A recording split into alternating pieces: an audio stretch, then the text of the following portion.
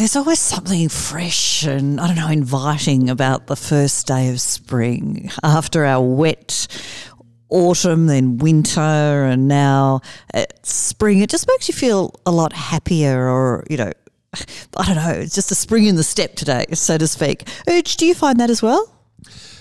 Yeah, spring is always brings about a level of optimism, and I feel like as the days get longer and I have a little bit more time in the evening with my family, yes, I do feel a little bit more chipper about things.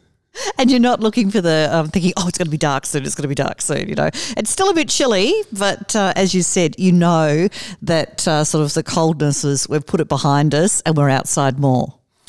Yeah, it's one of my favourite things about living here in Melbourne and Victoria is just how marked the seasons are. You know, I've come through, you know, a really marked change in the last couple of weeks where the cold is not as biting and the days are not as grey, and I just feel, like so much more is possible. And what is possible is the outdoor classroom, now that the days aren't as cold. What does that actually mean, the outdoor classroom? Well, an outdoor classroom has got so many possibilities. And key to that, I think, is just setting up little environments, like little corners, nooks and crannies, cubby houses, sand pits, balance beams, vegetable gardens, a worm farm or a compost, or chickens if you're lucky enough. There's just so many things that we can put in our outdoor classroom which allow us as educators to really engage with children and their hopes and aspirations, and also their fears and maybe some of their clumsiness, you know, their the way they move and their coordination, and we can really assess what's going on and what sort of programming we might need to put in place to really help them move forward. It's interesting too because, I grew up with a fairly big backyard, and yet now it's not a given that everyone does have a big backyard when there's more apartment living and things like that. So, family daycare, what you're talking about, may be something new to a lot of children because they're not used to having that space in the back of a house. Yes, and you've got to really work a bit harder if you've got a small space. Now, there's some amazing things. If you do your research, you can just maybe jump on Pinterest or even Google Images and just have a look at, small garden spaces or city gardens or something like that. You'll come up with a huge range of opportunity and possibility. But as educators, we might have to work a little bit harder, and our outdoor classroom incorporates the local park or a walk along the local nature walk, or down to the local reserve, because that becomes so important in terms of children identifying with place, having an opportunity to really observe and to see, to pick up sticks and leaves and to be out there in nature, and also to really run and to move in multiple ways. So not just walking and running, but tumbling and chasing and flying kites and playing with balls and climbing on climbing frames and the park equipment. So there's just so much that needs to be assessed and children need support with when we start looking at the opportunities in an outdoor classroom. So what would you be looking at too with children to see that they're really either enjoying that outdoor classroom or they're, a bit hesitant about it? I haven't met a child yet that doesn't enjoy being outdoors. So often we find when children, particularly if they're anxious or they're going through some separation anxiety, just putting them in the stroller and going outside, and all of a sudden their focus and awareness goes from you as the educator or the other children in the room to this vast world where there's birds in the distance and there's wind and there's planes flying overhead and there's the sound of traffic and there's the smell of different plants and different trees. So just being outdoors and having access to all those different sensory opportunities instantly changes the way a child is, and it helps them to regulate. And Uj, just by the way you described that, I think you're one that absolutely adores being in the outside. Oh yes, I Look, I love bushwalking, so I love putting everything in a pack and going for a hike overnight where you just carry everything on your back. I do really enjoy walking the dog. It's one of the favourite parts of my day is being able to go out and just be myself and to wander and let my thoughts unwind. So being outdoors is something that is, I think, important for all of us. And how we create those opportunities in the daily routine and the daily schedule for our children is paramount. Of course, though, in today's society, we love to, in the past, run around and just be free, as you spoke about.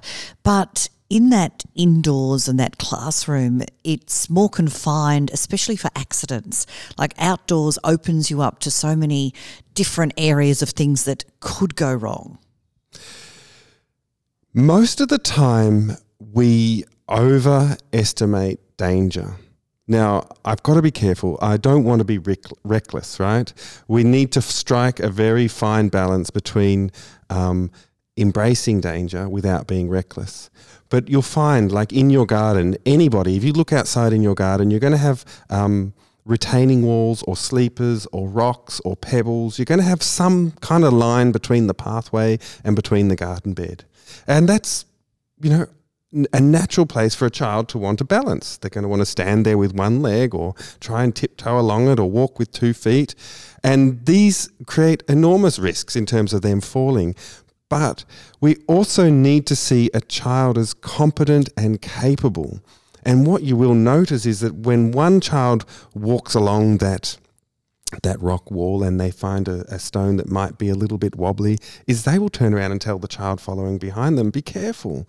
And they start to kind of regulate amongst themselves. So yes, we're not reckless. If it's a high wall, you want to be holding their hand. You don't want to leave them to themselves. But if it's just like a little bit off the ground, and if there's nothing in the fall zone, if they're not going to fall backwards and hit their head on anything sharp, then you can stand slightly back and allow them to experience what they need to be able to accomplish that. So we can't make our environments safer or more sterile than the real world. So there's something in applying this real world test, which is what dangers are out there all the time in the park. Sometimes those playgrounds are very high and they look very dangerous, but children hang on. They have this instinct for self-preservation. Doesn't mean I'm not spotting them and standing underneath if they're really little and they're going to fall and hit their head. But it's recognizing that children are competent and capable, and if they are given the right instruction and shown in the right way, they will conduct themselves very safely and appropriately. Interesting when you're talking about that. It reminds me of, I think it was a poem, Everything in Life I Learned from the Sandpit. There's so much you can learn in the sandpit. Like, I've just seen them used in so many different ways. You can pluck flowers from the garden and make mandalas. You can bury the hose in there and make a volcano, and by turning the hose on and shooting sand and water everywhere. You can build castles with moats and rivers. You can make tracks for cars. There's just so many things that are happening, and these are all happening for a reason. Maybe dad has a construction company, or maybe mum's an interior designer or has her own construction company. But you see the children kind of reenacting these things and these conversations that they hear at home in the sandpit. And also in the garden, though, what would be your favourite place, or, with kids that you've seen and with perhaps educators coming up with ideas and things like that in the garden? I've come full circle on this. I think that rather than a favourite place, I think that there are some key ingredients which make up a good classroom environment. You need to have shade, right? You can't be in full sun. Kids need to be protected from the elements. You need to have a sandpit. There's just something that happens. There's magic that happens when you add sand and water. It doesn't matter what other ingredients are, there's magic in the sandpit. You can bury little treasures or beans, and kids can go on treasure hunts. They will comb through the sandpit for hours looking for treasures. I think you need to have a swing or a slide, just something for rocking. You know, children, they really regulate themselves. They come to their own thoughts. It's exhilarating being pushed fast, you know, when they're helped by another adult. So swings and slides and monkey bars, somewhere to hang upside down, to pull up. You know, we're increasingly losing our upper body strength as we evolve into this world of technology. So it's really important that children have that opportunity to pull themselves up and to stretch their stomach muscles and their upper arms. So and having a bit of space where they can move around freely, whether that's pushing a bike or carting a wheelbarrow, being able to do cartwheels or roly-polies, just having that space. So you begin to build this picture of some core ingredients. And then as an educator, when you start thinking intentionally, you can start adding and subtracting ingredients from that space. And that's where it really comes alive based on the particular interests of each child. So when you talk about each child, we could be talking about children from different age groups as well, but also, their personalities are different. Does the garden allow that interaction and acceptance with the differences?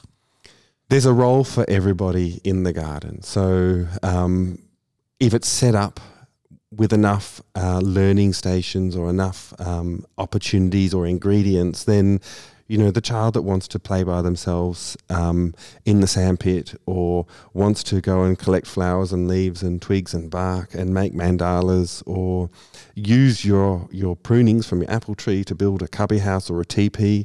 There's just so many different things that can be done. So it really is that great opportunity where you can really just let them go and let them play in an open-ended way, and they will find their centre. They will do what they need to do in that moment. At Ignite Minds, what you've done, Uj, is taken a theme a month, and gardening comes up as one of those themes. How have the educators and the children and the parents all reacted to that? Well, this is the first time round that we're really providing this theme and this theme template for our educators. So the first time around this year. But what we're hoping to do is really provide a bit of a spine and a bit of a springboard. And being spring, the garden is a really perfect opportunity for that, because we've got animals having babies, we've got plants growing, we've got opportunities to plant seeds and to water seeds, we've got there's just so many opportunities. We can go to the library and we can get books on plants and all their different colours. We can look at all the different animals. We can learn the names of their animals and their babies. We can learn to move like those animals. We can dance like kangaroos or hop like frogs. You know, so there's just so many kind of creative and imaginative things that we can do when we think of a theme like an outdoor classroom. So it's also something that both educators, children and parents at home can do, because it's easy. We've got a garden, whether it's we bring a small garden in or in a bigger garden. Yes, I really encourage anybody to really enter into that playful space with a child. If you see a child playing in a sandpit, just abandon time for as long as you can afford. 15 minutes, an hour is even better, but just be in that space and hand them things, dig, scratch around. Don't force the play. Don't make them play your game. Just parallel play with them and just see what happens and really enter into that imaginative space, because you begin to see what is possible and some of the ways that the children are processing their world. Excellent. Thank you so much, Uj.